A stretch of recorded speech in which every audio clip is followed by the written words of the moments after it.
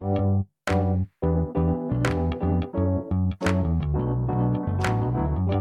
by Riverside.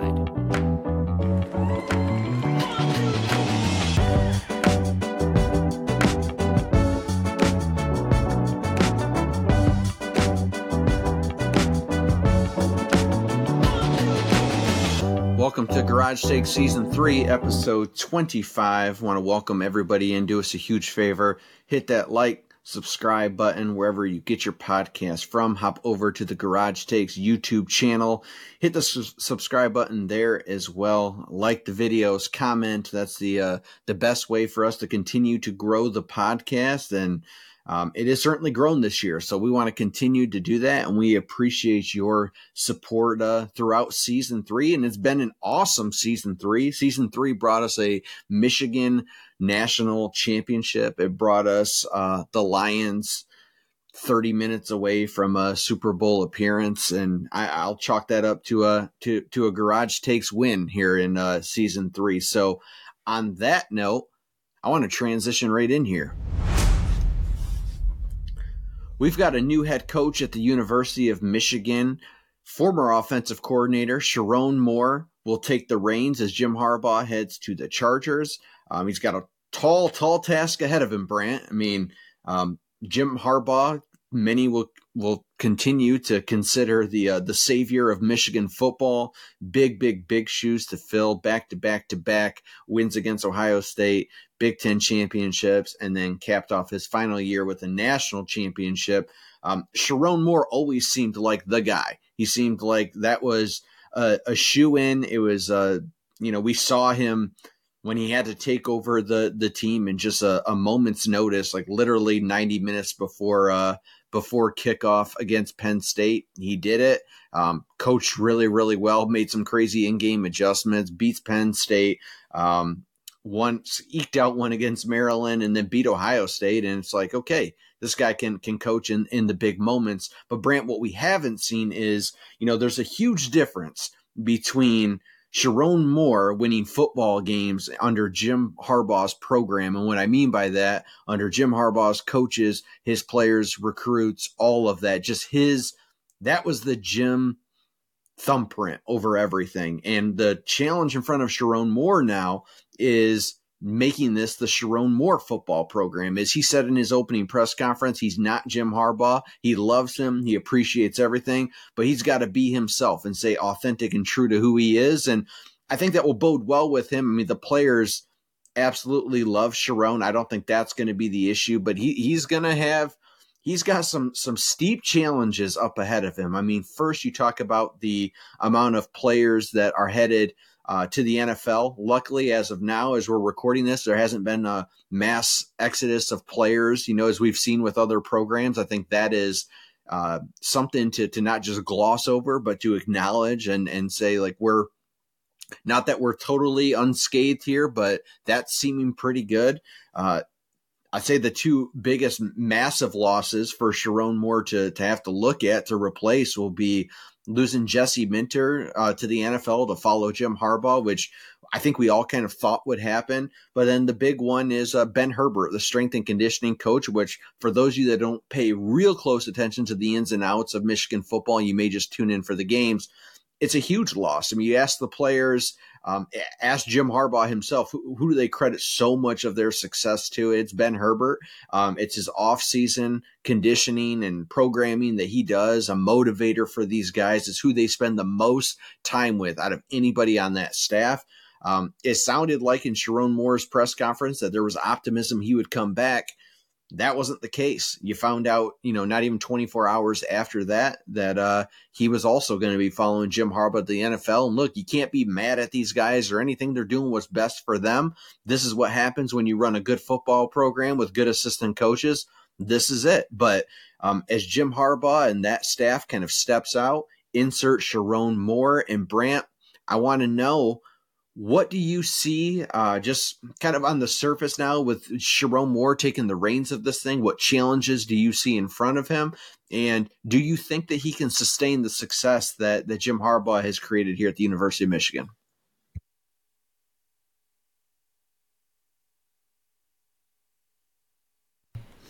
Quick answer for sustaining success, no. I mean, it's not going to be at the level of national championship,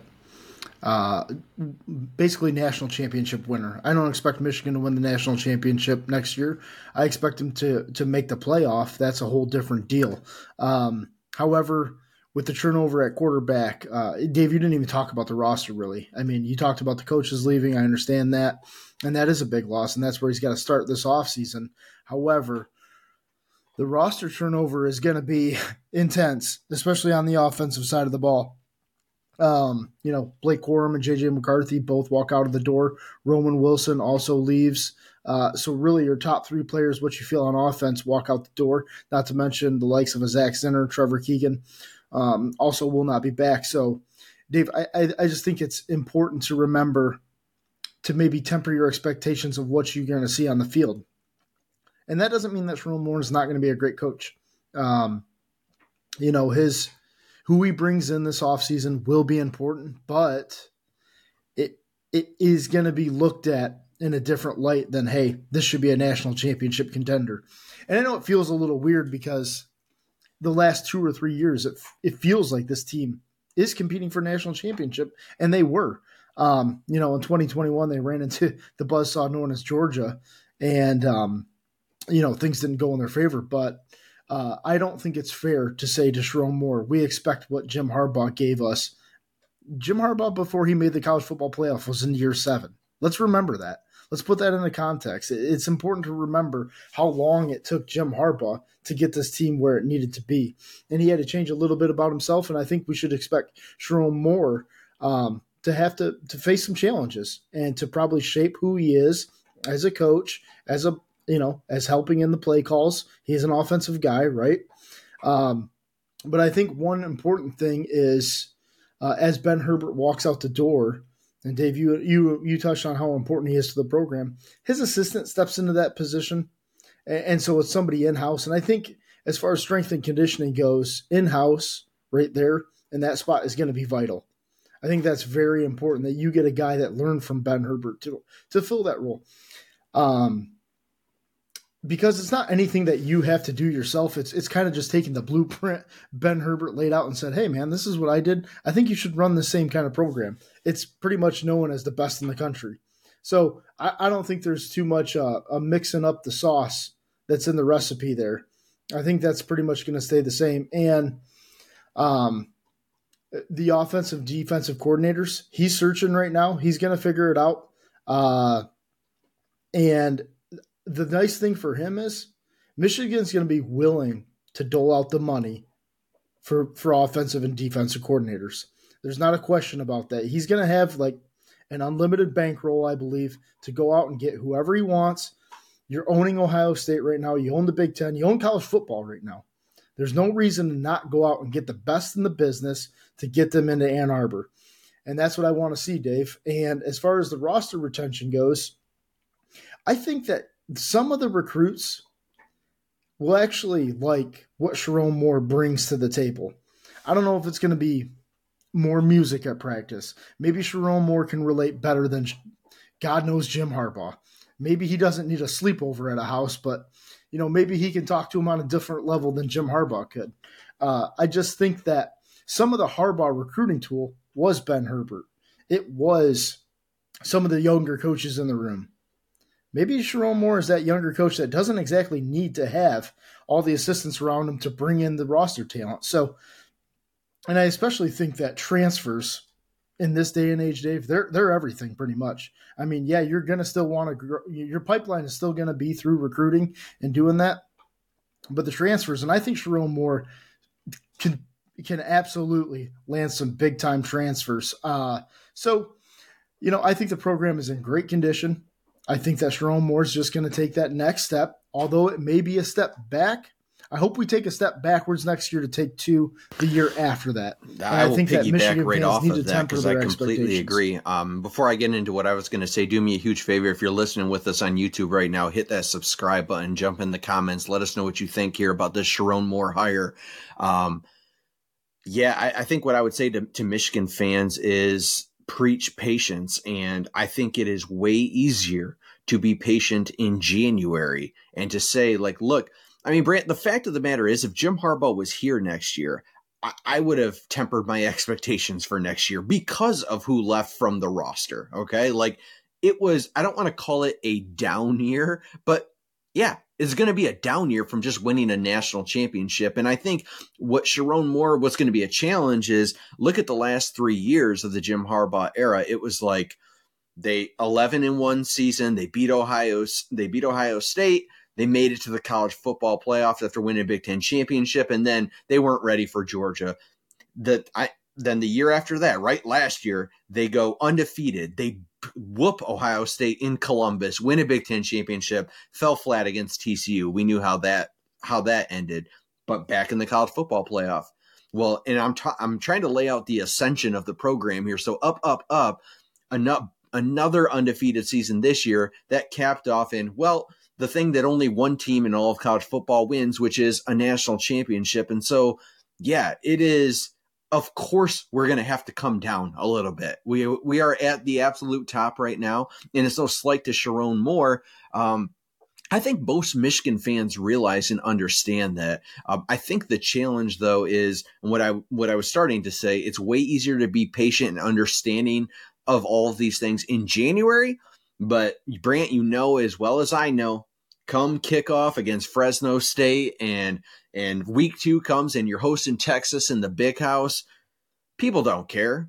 Michigan comes out, falls flat on their face against Texas. Like, we don't care about the quarterback situation or who Sherrone brought in. It's like, well, here we go. People will be questioning Sherrone Moore. And I could be exaggerating a bit. I think some people will give him a little grace, but I'm just preparing people for, yeah, it's just going to be a little bit of a slide from last year. My expectation is to still make the college football playoff. I think that's like the goal right now as I'm heading into the season. It's like, look, you expand this thing to 12 teams. The standard at Michigan has got to be to make that thing every year. But they could be flirting with the outside of that 12-team playoff, like very realistically. And I'm very curious to see who Sherrone Moore surrounds himself with, right? Like, we know the in-house hires, Ben Herbert's assistant, we know he brought him in. We still don't know who the offensive coordinator is going to be. Sherrone said basically he's not planning to call the plays again, which I think is a good thing for a first-year head coach. And it's just, I was happy to hear that. But who's he going to bring in? How do you replace a Jesse Minter? Are these guys already on staff? Like, we hear rumors about Mike Hart leaving. I know he was one. People are like, well, he could step into the OC role. He's never done that job before. We know he's interviewed for head coaching jobs at MAC schools. Like, you know, he could leave as well. Is Mike Elston or Steve Klinkscale, these guys on defense, like, are they ready to step into the defensive coordinator role? I mean, I don't know. We don't know that. We're not in-house. I think one of Jim Harbaugh's, the savior of Michigan football, was when he went back to the drawing board and wiped house and started over with a brand new vision, a brand new staff, and all of that. The blueprint's been laid out for you, and that's the one thing Sherrone Moore's going to benefit from. I think it's the one thing that helps when you bring in somebody who is in-house, who's been around, who knows the culture, who knows the language, who knows the goals, who there's just not that period of bringing in a Rich Rod or a Brady Hoke. And I'm sorry, I hate to even bring those names up. I know it like hurts Michigan fans to even hear those names come up again after what we've experienced under Harbaugh these last 3 years, but it's not Jim Harbaugh in the first 7 years inheriting a program in shambles. It's the opposite of that, which is inheriting a program that is at the top of college football, but lost a ton of players. So I'll let you weigh in, Brant. Go ahead. I just think that Sherrone Moore, I'm a huge fan of the hire. There's nobody else that I wanted to be the head coach at Michigan. I should say that. Am I nervous? You better believe it. We went through some dark years as Michigan football fans. I know he can get the job done. Will he? Time will tell. I am watching very, very closely to see who he surrounds himself with. Recruiting-wise, and then I promise I'll stop talking, Brant. I'll let you weigh in before we shift. Recruiting-wise, I think Sherrone Moore is already a better recruiter than Jim Harbaugh ever was. I think you're spot on, Brant. I think he's going to – he already does. He connects with players. He builds relationships. He's approachable. He's He's just more with it with the times. I mean, the fact of the matter is he's 37 years old and not 60 like Jim, right? Like just that alone is like the age gap isn't quite there. So I think he'll be okay on that front, but time will tell. I am bracing for a roller coaster ride. Brant, final thoughts here.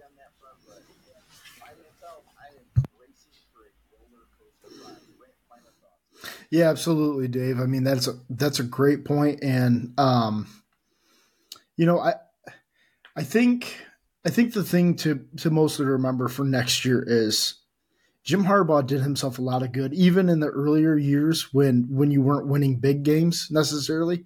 He beat who he was supposed to beat.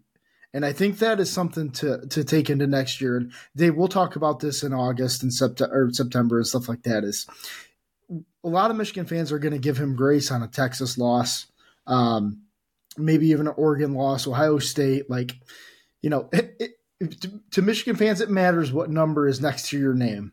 You know, it's maybe okay if you're a 7-point dog and you lose by a field goal. You know, that those are going to be understanding losses. Don't start losing to Northwestern. Don't start losing to Rutgers. You can have close games with them, but you can't lose to them. That's something Jim Harbaugh made a career out of Michigan at, was beating who you're supposed to beat, and that's something that I'm sure we'll get into as we approach next season, Dave. For Sherrone Moore, the Lions. I mean, man, I don't even know where to start with this. Gut punch. I mean, 24-7 at the half. We know the story. I'm not going to the details of this game right now. 27 unanswered points. 30 minutes away from truly competing in a Super Bowl against a team that you beat in week 1. It seemed like it was teed up. It was a shiny, new Pro V1, perfect, beautiful day, 70 degrees, sun was shining. It was teed up for you, man, to go to the Super Bowl. And what did we do? Shink that puppy wide right off a tree, and the Lions fall flat. But let's not get it twisted. What an incredible season. This is not the hang your head podcast right now. We'll get into the nitty gritty of some things. Brant and I think may disagree on some things, and that's okay too. But this was a magical season. It was, and I want to make sure that that's not lost on people, and I don't think it is. I think as the days go on from last Sunday, I think it hurts a little bit less.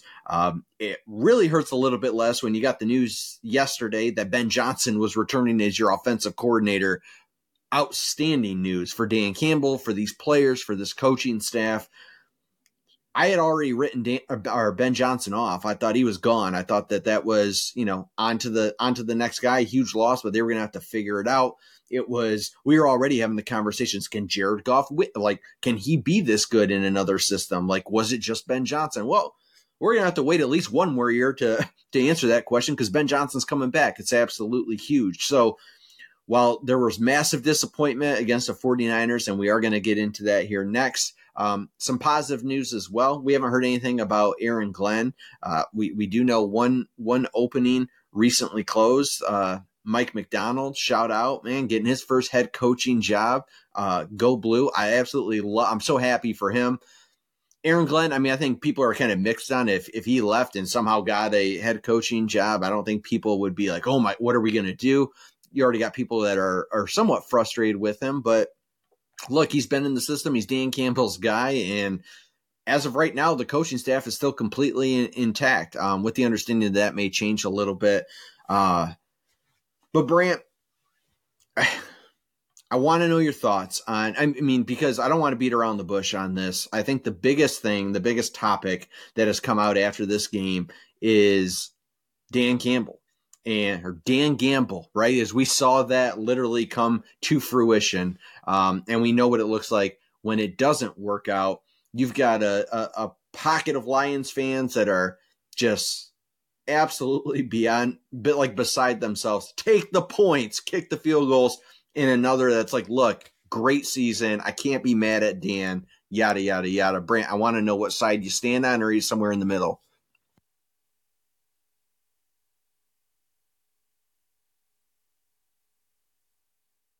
I'm definitely in the middle, and I hate to be that guy because Sunday I was so upset.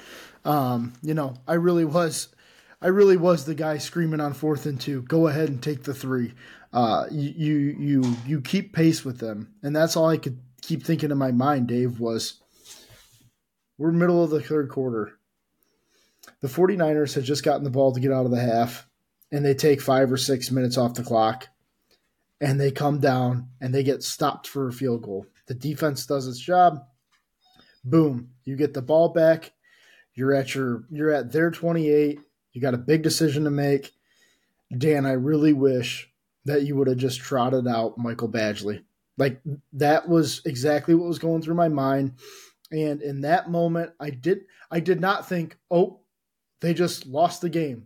But you go from 3 possessions to 1 possession if you do not get this 4th down, basically. Because you knew the 49ers were going to strike back eventually. Eventually, they were going to make enough plays to get back in the game. And keeping the 3 possession lead was everything to me, Dave. That's really what I thought. And Dan called it. He called the right play. Ben Johnson called the right play. Josh Reynolds was open. Just didn't make the play. And that sometimes happens. And that's why I think a lot of Lions fans say, hey, it's not like he called up something that just completely didn't work. He called up a play that actually worked. And Jared Goff executed like Jared Goff always executes. And, Josh Reynolds just didn't make the play, and that's the way that it went, and we all saw what happened after that. The one thing I do want to talk about, though, Dave, is I'm the guy that's screaming, make it a 3-possession lead. You have to keep pace with them. That's exactly what you need to do. I was also the guy that was telling him, you've got to go when you're down 27-24. I like that call better. I'm more okay with the second 4th down call later in the game. I didn't think you needed to tie the game there. I think you needed to make the statement and go for it. And so I'm on the fence, Dave. Like, the one I would have kicked, the second one I would have I would have went for it just like he did.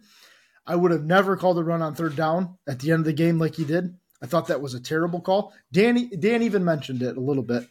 That one. The problem I had with Dan's presser after the game is he said he's got no regrets. And that's where I take issue with Dan Campbell. I've got a major issue with him coming out and saying he's got no regrets. No matter what you do in life, Dave, I think that you can take it away, and it's okay to say, I haven't watched the film yet. I'm going to get back with you. I need to examine all of my calls and just make a real evaluation. And instead of just coming out and saying, I've got no regrets, I would do it again 100 out of 100 times. Nah, that doesn't work for me, because that means you're not willing to change. You're not willing to be open to ideas. You're not willing to look at different analytics and think, maybe the analytics say one thing, but the temperature of the room says, I need to do this differently. I need to keep pace here. This burned me in the past. I'm not going to let it burn me again. And it's okay to have humility. It's okay to be like, maybe I should go back and think about that one again. I've got a major problem with him coming out. And I know it's heat of the moment, but I don't think he should have said what he said after the game about, I've got no regrets on the game. Well, Dan, you just blew a 17-point lead.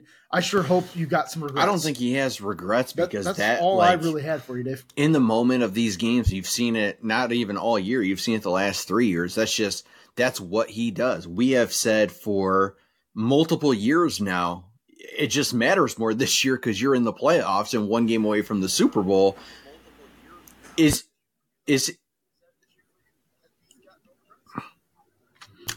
that an issue for you, though?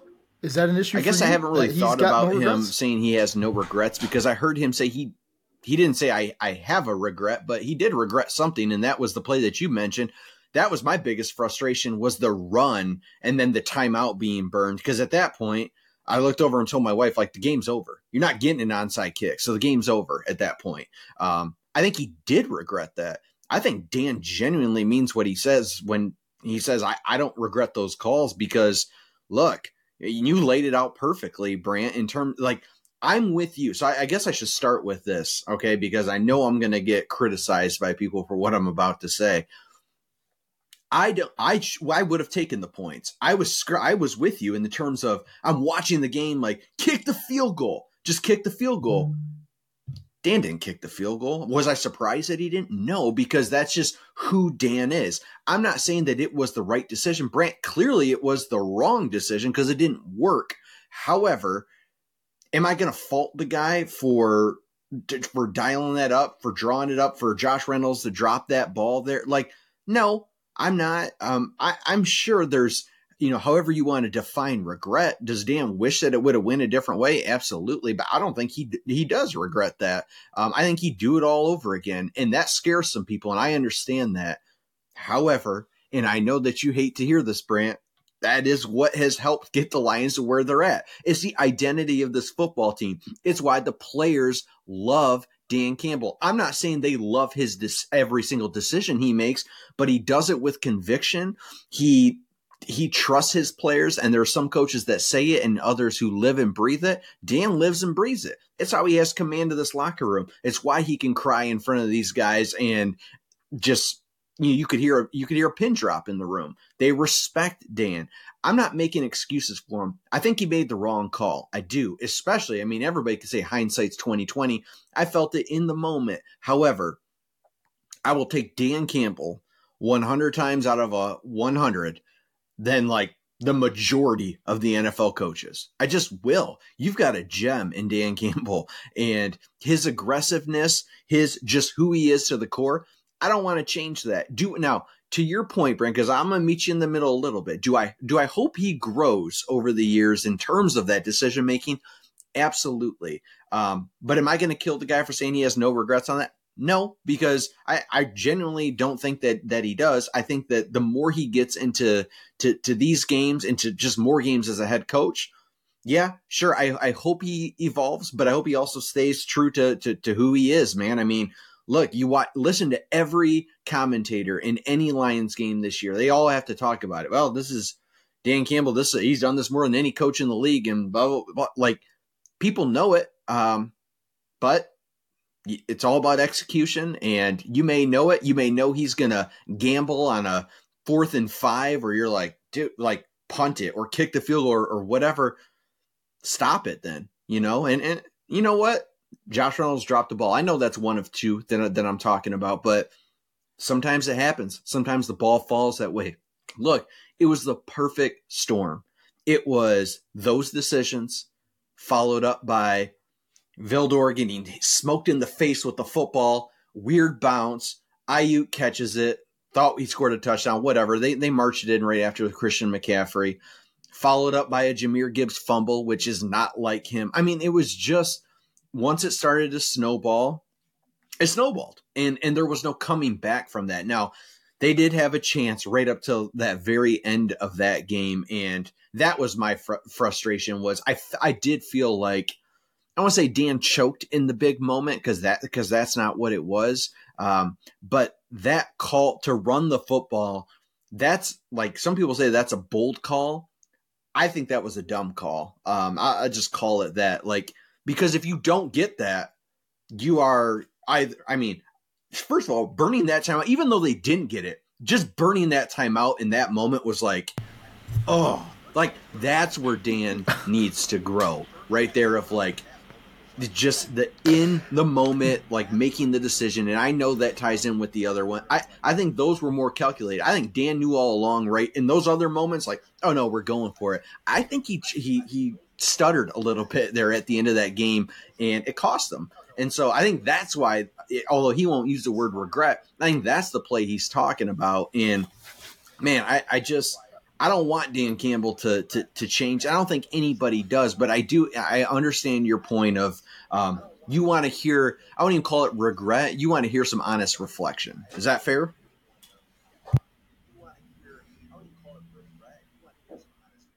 I do. I absolutely do. And I think Dan Campbell's the type of guy, any profession you're in, like any field, it doesn't matter if you're CEO of whatever, you need to sit down and think, like, this is what I want. This is what I want to have happen. Is I want adults to get into a room and say, listen, in the situations that we had in this playoff game, we need to go over. It needs to be talked about, and it needs to be assessed. It can't just be Dan getting up from the table and saying, nope, this is my way or the highway, and I don't even want to discuss it.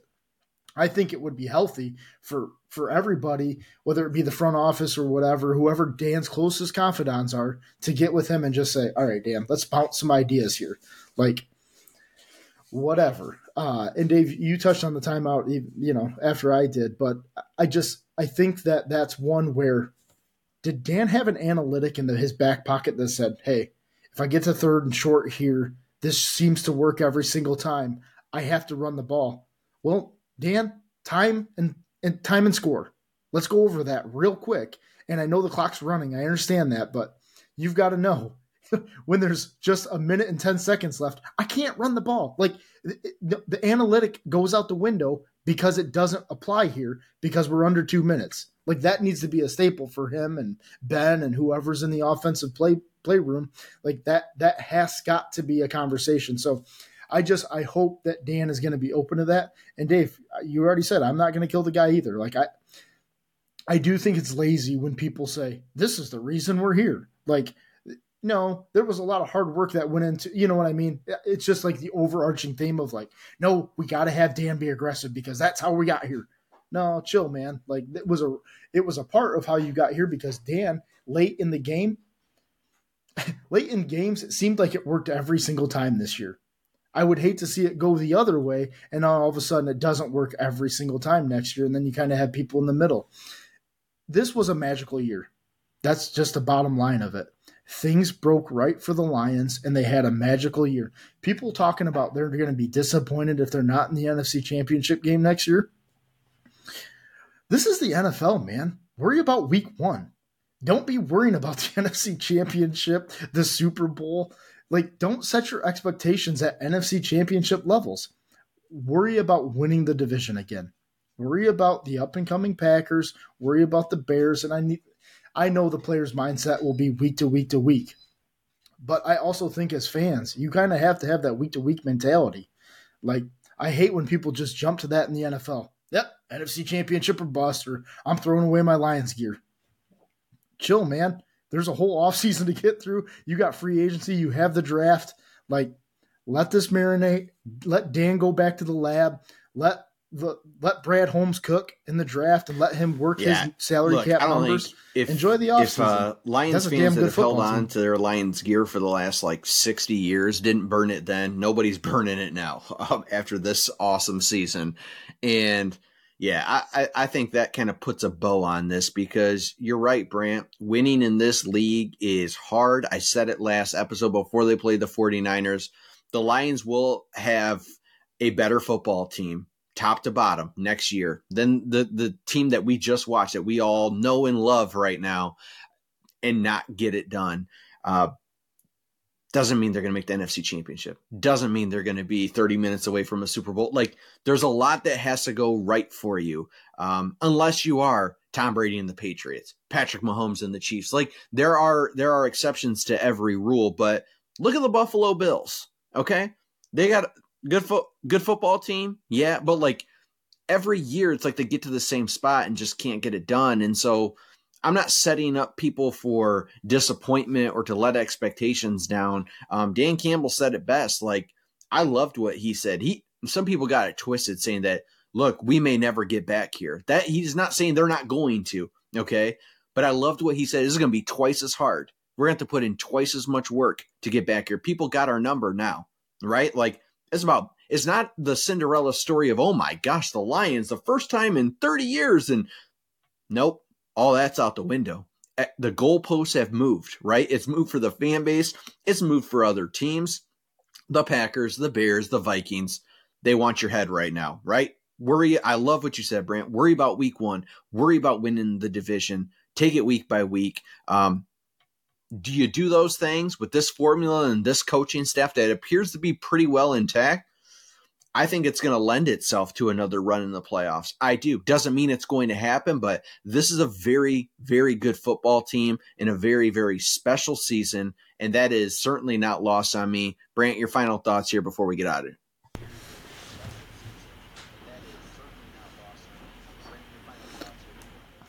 Yeah, I do want to touch on what Dan said about that too, because I think that's important because you've got to understand, and if you've just started paying attention to the Lions, then maybe you wouldn't understand this. Dan is an NFL guy. Dan's been in the league forever. He played in the league. He's coached in the league. He's coached tight ends. Like, he's played as a tight end. Dan knows how hard it is to get where they just got to. And him having that understanding, I think, is so crucial to be able to tell these guys, look, man, I've been in this thing for 20 years. That really was special. And if you want to get back, you're going to have to, like you said, work twice as hard. Because you know what? He's been in locker rooms where guys probably haven't worked as hard the next year. Probably thought, hey, we got the dudes to get this done. Nah, that other team over there, they're hungrier. They're hungrier than you. And trying to keep that going. That's why I think he's the perfect guy for this city. He's the perfect guy for this franchise.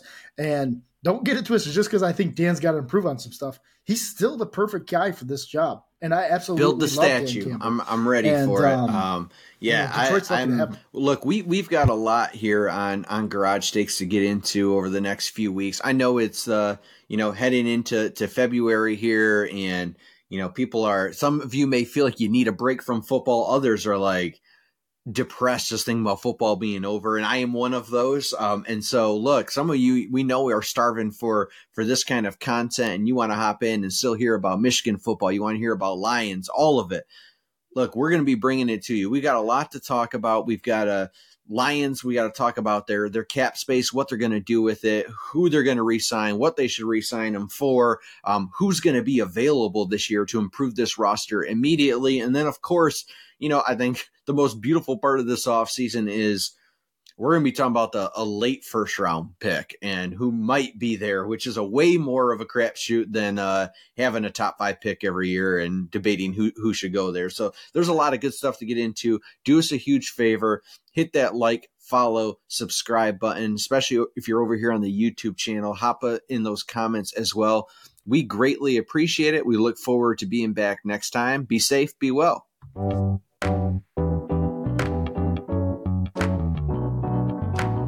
Powered by Riverside.